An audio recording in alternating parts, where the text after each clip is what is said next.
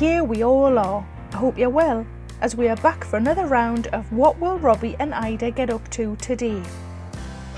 Did you just belch before we started our podcast? Yeah, I just thought I'd get it out because our listeners don't need to hear that. I just thought But I do. And we're off. Little insight into what happens there once that red record button gets pressed. Hello, I am Sarah Milliken, and I have the honour of listening in on the Williamses with you all and helping to decipher any of the strangeness if needed.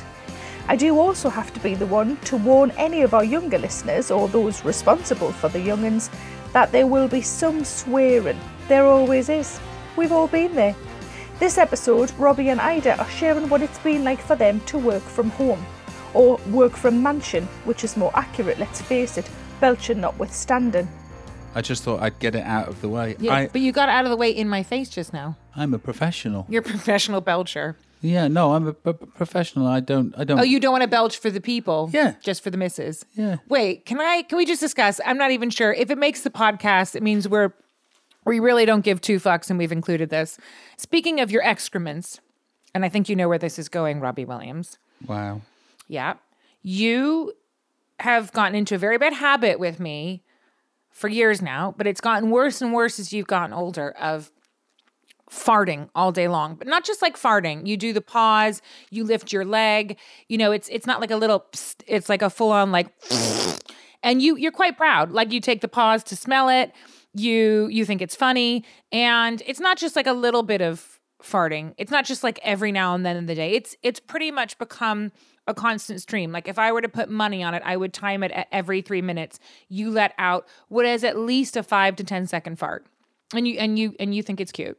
You were laughing about it. I was begging you yesterday to take charcoal pills because, in my opinion, which I did. Well, you did after this episode happened. Well, when you went ballistic, yeah, well, I did. Yeah. Let me tell you why I went ballistic, and I think that people will agree with me. Yesterday, you were laughing at my resistance to your farting in my face constantly, and you went to charge your computer by the bed. You squat down, and you thought it would be really funny because, oh, here comes another fart, and you let out a massive fart. But in that fart, you shat on the floor. Yeah. If you thought you'd been annoyed with your partner at all during lockdown, let's just put that into context. Well, a Robbie context at least. Did they shit on the floor? No, I think we're good. I feel I should also expand my warning from earlier, maybe if you're eating. If that's a thing you tend to do while you're listening to a podcast, maybe pause it, because I get a sense we're going to stay in this area for a little while. You're laughing right now again. Let me just say it again. You shat on the floor last night. No, I didn't. In front of me. No, I you didn't. shat on the floor. No, I didn't. You did. You don't even try. At this point, don't even try. It's a bottom, isn't it? It's a bottom. When you are, It's my It's bottom's literally your bottom. bottom. It's your bottom's bottom. What do you have to say for yourself, Robbie Williams? Well, I just like... You still think it's funny? Look at you. I would just like to say, on behalf of me, that wasn't shit on the ground. Babe, don't even try it. I saw it with my own eyes. The wood grain on this particular floor, there is speckles of brown. that smear that moved with the tissue? That are actually... You moved the grain with the tissue? What you were looking at was a different grain, and because the light in the room wasn't so great. Babe, there was a smear, and it moved when you moved the tissue. Babe, you need to have some ownership here. Look, I did have a dicky tummy last night. You did not have a dicky tummy. I did have a dicky tummy. Just when you think you've heard it all, Ida wasn't taking any of that crap. Pun fully intended. And I do hope it was Robbie who cleaned up after himself at the very least. But my question is, do you think because we're now working from home as opposed to going out because we've been in quarantine and we've been spending time at home, do you feel like you are so relaxed in this home work environment that you can just shit all day long, fart all day long, and get stuff done because no one can see or hear what you're doing to me? I'll just take this opportunity to say that you're gaslighting my farting problem. I'm gaslighting you. Yeah. I mean, I'm enjoying the double entendre on that. Thank you very much. But it's noted, but also, no. I understand what you're saying. It brings up an interesting topic, actually. Working from home. I mean, I'd like to point out that while we're doing this podcast, you actually are in your underpants, Yeah. cross-legged. Yeah. We are. I am exploring the benefits of working from home. Normally, if I was on the television right now, I'd have a nice suit on, let's just say. I'd be styled to the max. My hair would be coiffured. But here I am with a week's growth of stubble, my underpants on, my bare legs exposed. You actually kind of look like you're about to put some stockings on. For some reason, the way your legs are crossed. It's a very feminine It's pose. a very demure. You're in a pink chair. Your legs are crossed, and it looks like you're about to put on some stockings, a pair of shoes, and just explore. I think that the term work for what we do is it's not a suitable term, really. It is what we do. It's actually work. Well, we're working from home. Like this podcast is at home. Yeah. There is cat litter next to us as we sit and record this. There's a cat, there's a dog, there's litter, there's cat food. There's a slight smell of poo, which isn't mine. For a change. Yeah. The working from home situation. Have I done much work in COVID? Yeah, well, first of all, you started with doing karaoke sessions daily, Which I loved doing. and they were like 2 or 3 hours long. Yes, they were. And then you've gone on to write something like 60 songs in quarantine. Wrote 27 songs in 4 weeks, 50 songs altogether. That's what I'm saying. Yeah. And we've been doing our podcast. I've been doing my podcast. Yeah. I've been working on other stuff. You've been working on other stuff. So we have effectively been working from home, which normally, I mean, you and I don't really go to an office to work because that's kind of the nature of our jobs. We don't 9 to 5 it, but usually you're on the road, you're in meetings outside of the house. I'm in meetings outside of the house, and all of our activity has been contained in bedrooms and kitchens and dining rooms. I did the Take That live stream. Remember that? That's right, you did. I did the Take That live stream. I always love getting together with my brothers. There is a chemistry that we share that I feel very comfortable in. I have a question. Do you think that your Take That brothers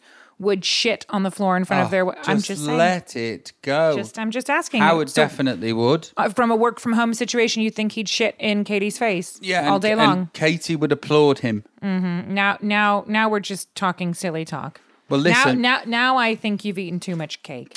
Well, I did the Take That live stream. Yeah. And it was incredibly different. Let's just say that, because I was in my basement, our basement at our home in the hills of Beverlyshire, 90210 mate.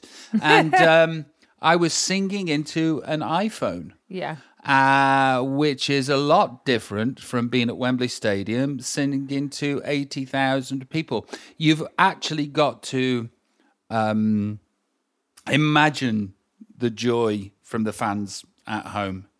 Got to be creative, isn't it? You've got to be creative. You've got to have the vision to know that this, although this feels stilted in your room, there's going to be lots of people that have followed us for, decades now that are going to enjoy this thing. And I think they did. Did you feel like you were more nervous performing from home because you didn't have that live audience reaction? Or were you less nervous because you didn't have 80,000 people looking at you? The only thing I was nervous about was getting the backing vocals right and coming in at the right place, which I actually didn't do. But I don't think it made that much of a difference. I think I got like 85% of it right, the BVs. It's been a while. I know we got back together on tour for the Progress tour. But that was like 9 years ago. Exactly. Yeah. So I haven't sung those backing vocals for 9 years, and now I've got to remember them. And even on the Progress tour, I didn't know what they were. I just made, whenever I was like, oh, I'm not going to get this right, I just looked at the audience and with that overwhelmed face, like, oh, this is amazing. I don't know. It's amazing, isn't it? It just is. So, yeah. The only thing that I was nervous about was being judged by Gary Barlow for getting the words wrong, the BVs wrong, the tuning wrong, being out of key. But I say this all the time: music is a time machine, and why Why, fortunately, as a 46-year-old, people love nostalgia, and I'm one of those people. I love nostalgia. I happen to be in the time machine, helping to drive it at that particular moment, listening to songs like Pray as Gary sings it, and then doing the BVs. It just takes you back, you know?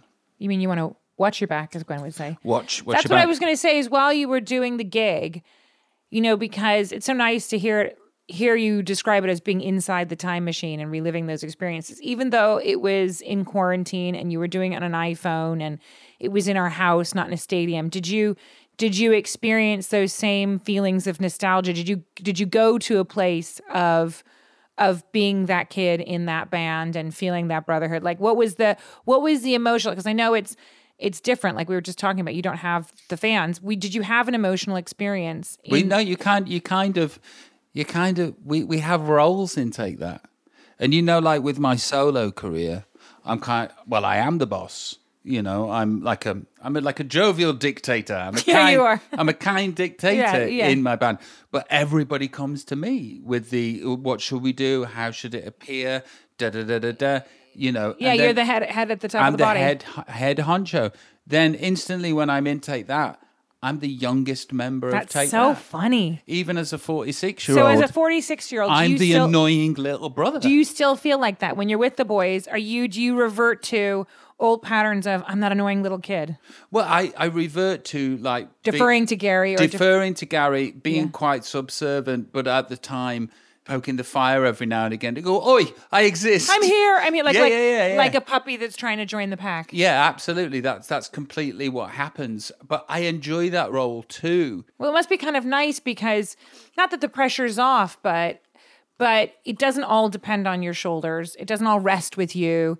You kind of have to forge your identity in a different way. That's kind of They also get to speak to me in a different way than most people speak to me. because they're on a level with you, Yeah. as opposed to you being kind of the boss. You're all coworkers. Yeah, we're all co-workers, and like they speak to me like you speak to me, which is you'll go, oh yeah, well that's a bit embarrassing that you did that, isn't it? You know, or you know, there's no like wall where they feel like they can't say something.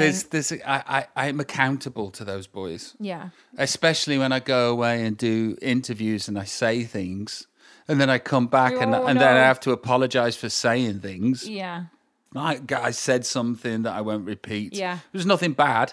We But know you what just- it was. yeah. But it was like, I was saying, look, I only meant this. And he went, well, you do say things, don't you, Rob? It was like Gaz going, yeah. you know. It's like your big brother You kind of always going, you always say things. And I was Yeah. like, yeah, I Yeah, do. I do. And instantly I kind of felt like I know I was loved through it and he wasn't having a go at me in any way. But I quite like the fact that I was little brother. yeah, it's nice. You know, it's like, yes, I did that. Sorry, fellas. It's also nice to be you and judged on you for you, not as you know, maybe some people might have a response to you that's not even reverential, but just because you're you, they won't say certain things or they won't make you accountable in that way, or they won't kind of see you in a 360 in the same way. Well, also, you know, it's like if I say something, normally it's great idea, let's do that. Yeah, and they'll go. And with the lads that go, no, I don't fancy it. I'm like, okay. I thought it was fucking brilliant. It's interesting. So I'm kind of like the other member of Take That for you Yes, exactly. that just can't sing. I'm very happy in that role, though. I like you in that role. It's a different energy.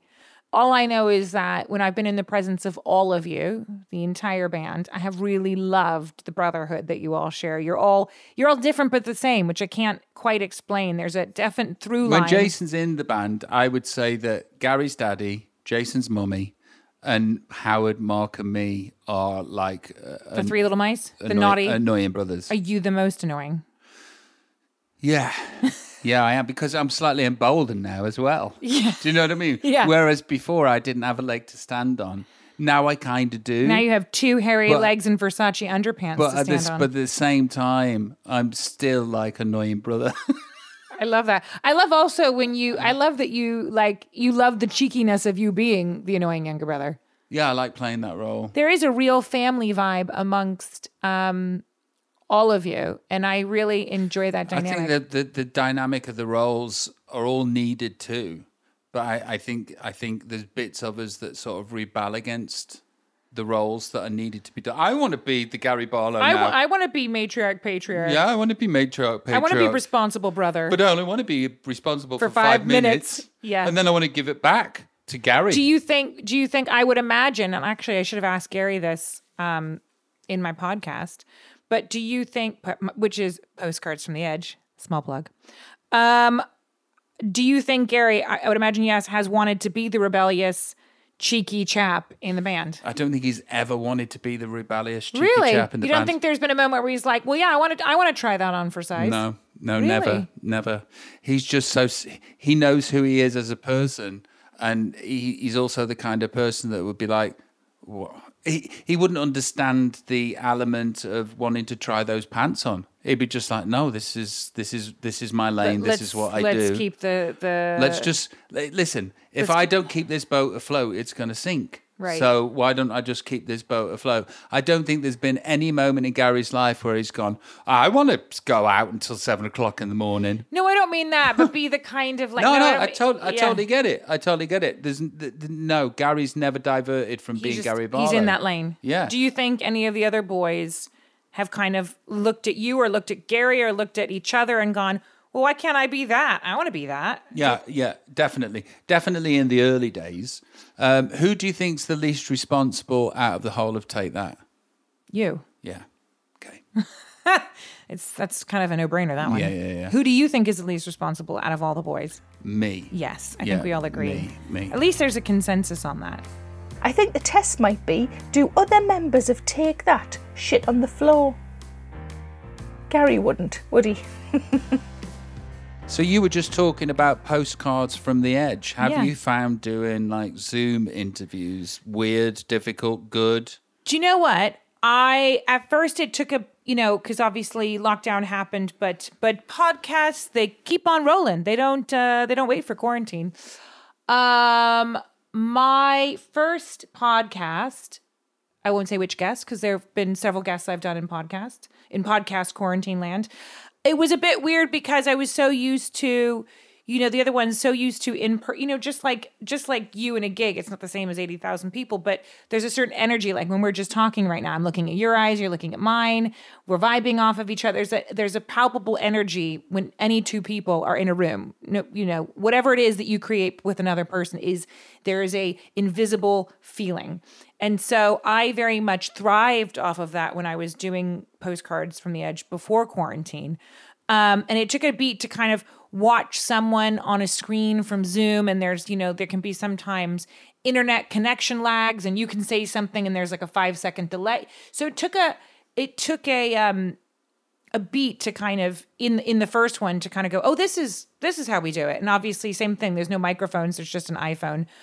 But I have to say that I've really since then really enjoyed doing the podcasts from quarantine, because in quarantine, I feel like there's been such little interaction with people that when I do these podcasts, I feel as though I'm with someone else and I'm getting to laugh with them in an environment where I otherwise haven't had any human storytelling like that and human connection like that. Everything that we've done has been essential. Bereft of physical touch from your partner, is that what you're saying? Yes, that's what I'm saying. Were you nervous about doing the first one? For sure. I was very nervous about doing the first podcast of Postcards from the Edge in quarantine. I just thought, because, some people that I do my podcasts I know, and some people I've not really spent time with or met. So, the first one was someone I didn't know as well in terms of I know every person I've done my podcast, but this was maybe the person I'd spent the least time with physically.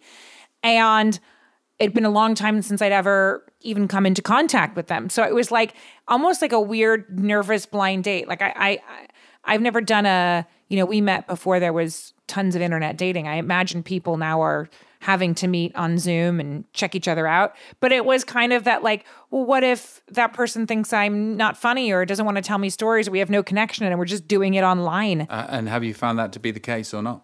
No, all those, pre-podcast jitters go away after about 5 minutes. And And yeah, it was good. But I was very nervous. So do you still have any element of doubt or anxiety now when you're about to do a Postcards from the Edge?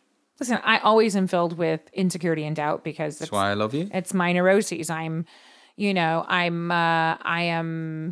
am incredibly critical of myself. I doubt my capabilities constantly. So before I do anything professional, whether it's a podcast or an episode of something or in anything, I think, wow, I'm shit. Wow, I'm shit. I can't do this. Has that got any less in your... as I've gotten a bit older? Yeah, definitely. I'd say what's gotten less is though I kind of have those momentary thoughts ahead of time, I'm also more okay with, if I'm shit, I'm shit. Whereas before, it really mattered to me what other people thought and that I be perfect at everything. And now it's like, I want to be perfect at everything, but I'm also okay if I'm not. Well, also before... Have you noticed a difference? Yeah. Oh, yeah. Yeah, I have. But before, your life literally depended on it. Yeah, true. I mean, that is also for sure. There was high stakes. There was absolutely. It's the Hunger Games. When you're a self-employed actress and you support yourself and you help out your mom. When you're paycheck to paycheck on whatever you gig you get or don't get, there is a certain kind of severity to the environment. There are times when I did really well and I was making lots of money, and it's kind of animalistic. It's kind of like, if I don't bring down this bear, I don't eat. 100%. If I don't... So it's fight or flight. It's definitely... I spent many years in fight or flight mode. There were times when I was making, as I said, lots of money and thriving and doing well, and work was aplenty. And that was great, but you always knew in the back of your head that could end at some point. And there'd be times in between jobs when you were like, will I ever get another job? I mean, there's no guarantee when you're freelance, especially as an actress. But at the same time, I'm actually grateful for the dysfunction of the perfectionism, because on a certain level, it got me to where I went to in my career, in school. And, I'm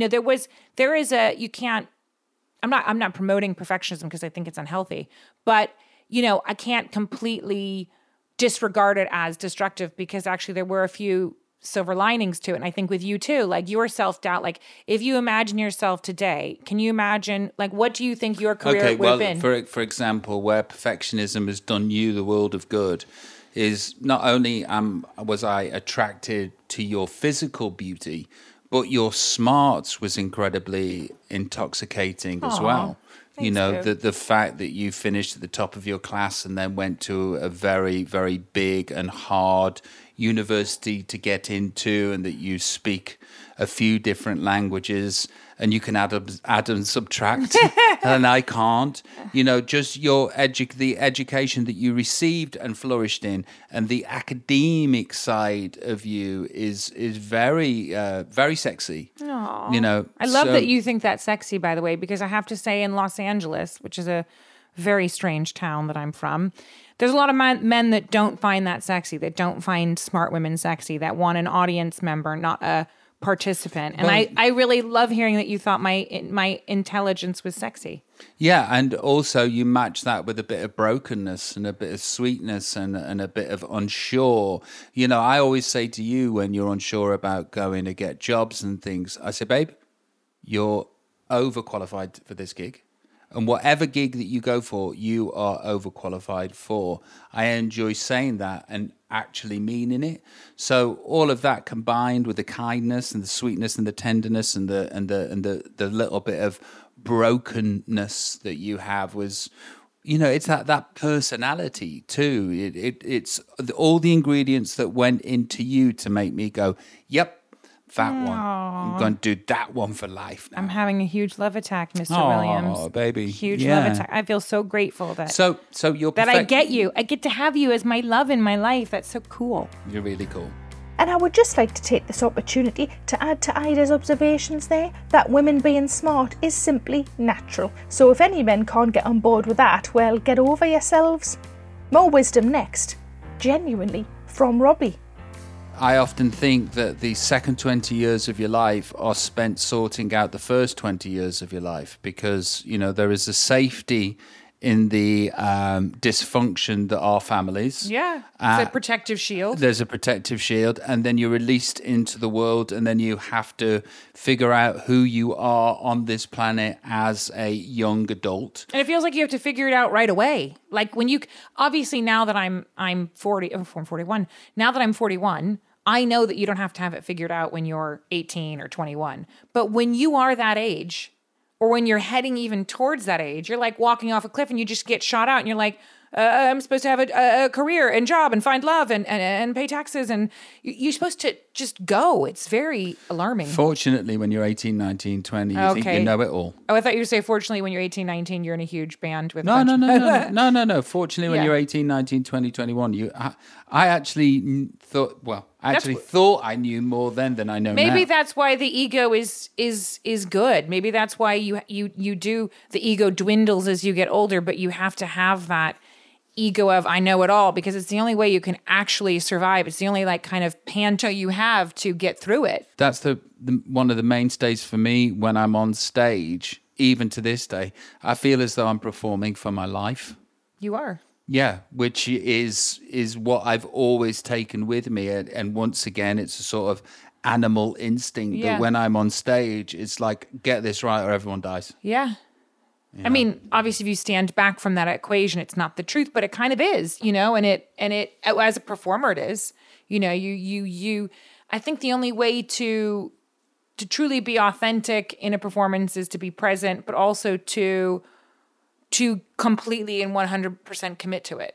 And the only way you can commit to it, I think, emotionally and physically, is for it to be a fight or flight mode. You have to give 100% because you're so vulnerable. You're so exposed, whether it's on a TV show and millions of people watching it at home or on a stage where 80,000 people have paid to go see you. It's like you have to be fully committed to them in those moments. You're climbing a cliff and you've got no carabiner and no line holding you. You got to go. You've just got your chalk and your fingertips. Yeah. But it's as scary as that sounds. It's exhilarating. I was just going to say it's really exciting. It's what makes it so great too, isn't it? It is. It's a high. Yeah. It's that adrenaline. Like I think that's why performers, like you've talked about too, struggle to sleep after a gig. It's like you're in this. It's like if a bear chased you in the woods and then all of a sudden for 2 hours and it stopped, you probably wouldn't be able to like fall asleep 30 seconds later. You'd probably have to like. Yeah, that's how live gigs. Do you know what I mean? The bear is chasing me. Yeah. You probably couldn't just like have a cup of tea and be like, right, night everybody, I'm off to bed. Here's what strikes me as loosely talking about working in quarantine is I could do with a bit more. I could do with a bit more work. Yeah, I get that. Like there's a lot of limitations of structure. Yeah, because I get that. it's like ad hoc. Because my job is my job. Yeah, I get it. Which needs an audience. Yeah. Audiences can't get together, obviously, right now. Yeah. So in many ways, I've got to do so many things with my family this year that maybe in my whole lifetime, I would never have got to do for this amount of time. We've never, apart from the first few years of our relationship when we were just in a love bubble and we didn't have kids and you had kind of decided you were going to retire, we have never, as a family, spent this kind of time together without you having to go off and travel for work or for me having to go off and travel for work, it being interspersed. And that's been huge, like amazing and wonderful. I know what you're saying about like, because you and I are so used to being busybodies with our work, especially you, this craving, this itching to be with other people, to perform live, to do gigs, and same with me, like even auditions normally suck, but I'd probably take one of those just to go outside and, flex my muscles and, do the funny thing and put myself out there in that way. Because there is kind of an excitement. God forbid that this carries on and there's a second wave or the vaccine doesn't come out quick enough. Mm-hmm. We're going to have to figure out a day-to-day bit of work that we do for us to give us purpose more than anything. Yeah, purpose is important. I mean, I know in the beginning of quarantine, we kind of talked about structuring our days and how important that was, which it is.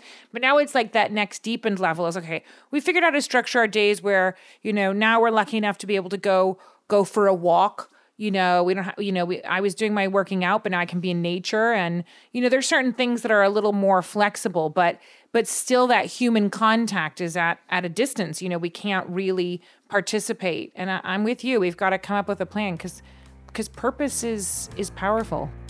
It is. Very well put, I'd say. Well, we've certainly run the gamut of chat so far this week. Started low, but coming back strong now, even on a wise high. Right, where were we? Ah, yes, the trials and tribulations of working from home in all its many guises. But we never did get the full detail on those 50 songs that Robbie has written. So, happily, strap in for some pretty cool Robbie music news.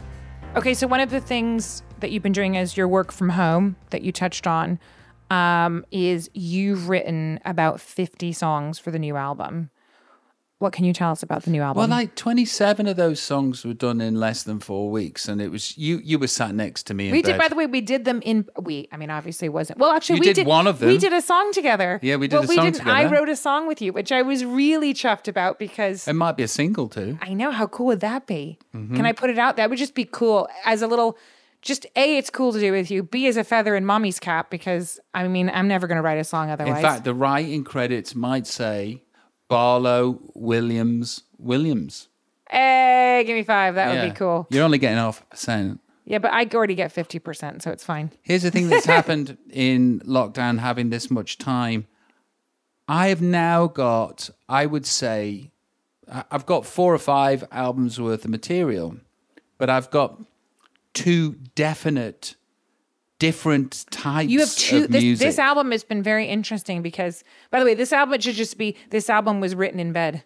It was... Well, but here's the thing about the 2 different style of music. Yeah. I would say I've written like things that sound like singles, hits, like pop AF. It's pop pop in its purest. Yeah. Just like, okay, I'm going to take Gain away any elements of cool and not worry about being judged and just make a pop record. Yeah. I've made that record. Alongside it, which you don't dig as much, I don't think, I've done what I would deem to be worthy. Right. Brackets, close brackets. Yeah. A worthy album. I'll tell you the difference between the 2. There is a music that I've been doing that's kind of dance orientated and kind of ambient, a little bit housey. And what I've done is I've taken out the nod and the wink in all of my lyrics. Right. Because all of my albums encompass me nodding and winking and going, here's a gag or here's a bit of character. The stuff that I've done that's the dance track is every time my brain went, throw in a gag or throw in a cheeky, I stopped. Now, this is the interesting thing for me is like, what is this next album for? Who is it for? I know we talked about this. Because I'm 46 now, and my record sales for everybody on what they were. But I'm in that period in my career where, you know, I'm 46. I'm a middle-aged pop star. Who am I doing this record for? Is it for me? And which bit of me wants... Are you answering? Yeah, exactly. Am I answering Do you know to? what I think? I don't think you have to figure it out yet. I always think with these things, you just let them sit and they find themselves. Because they are 2 different albums in there. Because the worthy stuff answers a call to me to go there. I did it. But the pop stuff answers a call to me going, isn't pop brilliant? Isn't it fun? Isn't it fun? Yeah. You know, so it depends which hat that I have. Well, one's like a moodier hat and one's more a playful hat. Yeah. It's a really good problem to have. It's a great problem to have. Because whereas before I'd be kind of like searching for things that sound like hits, loads of them have turned up. But now I don't even know if I'm in a position to have hits because the oxygen that's needed for everything to the machinery to go round gets taken away from you with sort of like radio play. And my audience don't stream as much as young people do anyway. So to make an impact, it's incredibly difficult for me now to make a mark. That being said, I Love My Life off the last album was a hit. I love that song. But it's interesting to Of figure course. out because, like, you know, if the steam was behind me and I was just the march was happening with me and for you do the me, pure pop. I do the pure pop, and that would make total sense.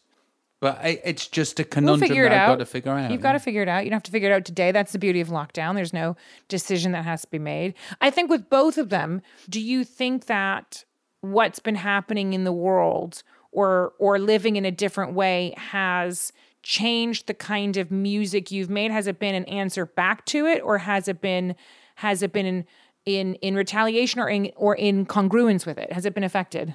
Well, because lockdown has happened, and I do have a sort of, I don't know, a conspiratorial nature. No. That also feeds into a spiritual nature too. And those bigger questions: where do we come from? Where do we go? Who are we? Who are we? Why do we exist? I would think that all my dance stuff has been born out of COVID, just because we are now at a time on the planet that we've never experienced before. And it throws up different shapes, different angles, and different thoughts. If you let it, if you can, get all Russell Brand about it. I think if Russell Brand sat down to make a dance record, it might sound like the thing that I've been doing. And do you think with the pure pop, because it's been uncertain, the kind of times when we'll emerge and when you can do live music, and there's no like definitive time when this album comes out, do you think you've been able to surrender in that way, that you haven't had to look for the hit? Like as I said, I don't think in the pure pop vein, you've been looking for the hit. You've been just organically creating great pop. Do you think because there hasn't been any expectation, because we've just kind of been in this kind of free fall where nothing's really happening on the outside world, No, I'll tell you what it was. Like I was talking about earlier on the podcast with like, get this right or everyone dies. That's how I've written the last 2 to 3 albums. It's like, find this hit or it all goes to shit, that kind of thing. And then when Party Like a Russian came out and went in at 88, the worst thing that I could have, the thing that I was trying to not make happened. What happened was I got that news on Friday, and then Saturday was just Saturday. Nothing changed. I didn't hate myself or the world. I wasn't scared. I wasn't fearful for what had happened. And that was sort of like a release of rocks. It was like, oh, okay. Oh, I love that tune. Me too. And by the way, it is randomly like, it is actually a hit. So I don't quite understand. It's made an impression in consciousness, but actually in translation, in physical translation, in physical sales or whatever you like. It hasn't, but people know that song exists. But what that has given me is a freedom now, just to go, no pressure, no pressure. I can just do, and I write because I like writing. You love writing. And that is the purpose, is just to enjoy myself. So I think that I've got a lot more freedom than before. Don't you think that's changed as you've gotten older? No, because like when the children arrived, it was sort of like, get this right or you can't provide. And I know on a actual, in reality, that's not true. But try and tell that to the primeval... Broken, scared soul. Well, the primeval instinct of go out, protect, and make sure that you can provide for your family. So this album, I think, will be a lot different than all the other ones, because those 3, when Teddy arrived, were just like, go out, make, provide, do, quick, They were so good, though. Yeah. Hey, your listen. flight mode is fantastic. I'm very proud of them. That just reminded me of very fond memories of you singing Candy during the Candy video. And it had to, I think it was like the week before I gave birth, me being heavily pregnant. And every time I hear Candy, it's a very magical thing for me, because it kind of goes in line with the birth of our daughter and that all happening at the same time. And Candy makes me happy. I don't know about you, but I was really hoping Robbie might bust out a little preview of some of those songs he's been working on. Maybe we can convince him for next time. I'll have a word. Now, by the time you're listening to this, we may be in some form of lockdown still. Things are shifting all the time. But 2020 has been the strangest year for all of us. And perhaps we've learned a lot about ourselves too. I, for one, feel my flatulence is perfectly fine, and certainly nowhere near the frequency or dramatic nature that Robbie was discussing earlier, so that's a positive I'm taking away from this. Work-wise, we've all had some things cancelled, and it's still taken some getting used to. The things that might have been, but now never were. What would you have been doing if we weren't for lockdown? I'd love to be doing the shows that I do. I love being with my loose ladies. I love being on TV comedies. I love just working with funny, smart people, and I'd be doing more of that. What would you be doing, Robbie Williams? I would have had my residency in Vegas. I would have been doing gigs in Germany too. There was gigs actually. You had lots of gigs this year. Several gigs all over the world in different places. So I would say in the 5 months that we've not been able to do anything, I would have probably had 2 months of those 5 months of not being with you. Yeah. I like that. Wait, you like not being with us? No, or you like that you have been with us? I like the fact that I didn't have to do that. Yeah, I like that too. And I wonder what it's going to be like getting back into the game. Do you think this is really a question for everyone out there who's listening. Do you think all of us are going to is it going to be like babies learning to walk, for the first time or again? Well, I remember when I took those 3 years off and I thought I'd retired. When I came back to do it again, it felt so unnatural. It wasn't like riding a bike. No. I felt as though I was walking left hand with left foot. It just felt like, oh my God, I don't know what I'm doing. I don't think it'll be like that. It'll feel weird like the first time I'm on set and there's other people and like booms, mic booms and cameras, I think, and lights. It will feel very kind of disorientating, and I'll feel like Bambi kind of feeling my way out. I think there will be an element of nerves. In your perfect world, what would your perfect set of jobs be? My perfect world. I had a really great time. Listen, all the jobs I've had a really great time. I mean, when I'm on Loose Women, I love that I get to wake up with the kids, go to work, be with some funny women, talk about some interesting topics and some funny topics. And there's, funny audience members. And I get to have a really great time and have that live feedback. And then I get to finish my work and go home and hang out with our kids and have dinner with them and get cozy with you. I love that. But what do you want to do? Listen, I want to do lots of different things. I want to just keep hanging out with people that inspire me, that make me laugh, and doing. Do you still want to be in a sitcom? Oh, yeah, that's been I have to say that was what I was going to get to, is my favorite job that I ever had was being, I've done lots of sitcom series, and being in a sitcom series, I think, is my favorite thing to do, because you get to be with funny people all day long and you get to tell funny jokes. The material's always funny, and it's, being that character, I've always been lucky to have fun characters, and, you're laughing at the stuff that you're saying in the persona, and then you kind of practice all weekend, and the schedule's great. It's great for having a family because, again, you wake up with your kids, you go to work, you feel productive. I feel like Ida, not the mommy Ida, not the wife Ida, but just me, Ida. And I go, I feel empowered in my comedy role. And then I get to do it. And then I get to come home and be with the kids. And then there's this like big game day, which is like the live taping. It's like the big moment, and you practice in the morning, you rehearse, and then the audience fills in. And there's like, it's like you, I'm sure, with a gig, it's like, it's electric. You're on. Now the lights are bright. You can't screw up the joke too many times, because then they stop laughing, because you can only do it 2 or 3 times before they don't think it's funny anymore. And you really have to respond to how they're responding, and sometimes they laugh at parts you didn't think they were going to, and you have to pace things differently. And I love the kind of game day feeling of that, and it's intense, and you're in a team. I've always liked team sports. I've never liked individual sports. And I like the live team game that's happening. It's my version of football. Feel free to ask me any questions during this podcast. Okay, piss off. I thought you asked me the question, so I was answering it. Now I was going to ask you the very same question. Okay, then do it. Okay. What kind of work would you like to be doing right now? I'd like a big television show, like a huge franchise. Like a comedy or a performance show? Or well, I'd like to do a bit of everything. I'd like to get my jollies off with a bit of comedy, not in like sort of 7:30 Saturday night kind of way, like a 10:30 Channel 4 kind of way. Oh, like naughty humor. Yeah, like naughty humor, but I would also like to have a finger in a pie where I could be 7:30 on a Saturday night too. So would you want to do the same show or different shows? Different shows. I want to get into TV. I want to scratch What is that it about? itch. What is it about? I mean, I don't want to scratch the itch of singing because I'm not good at it. But what is it about TV that kind of turns you on, or comedy that turns you on? I know it is for me, but what is it for you? It's the going up the rope without a carabiner and without a safety net. And I found that out at the X Factor.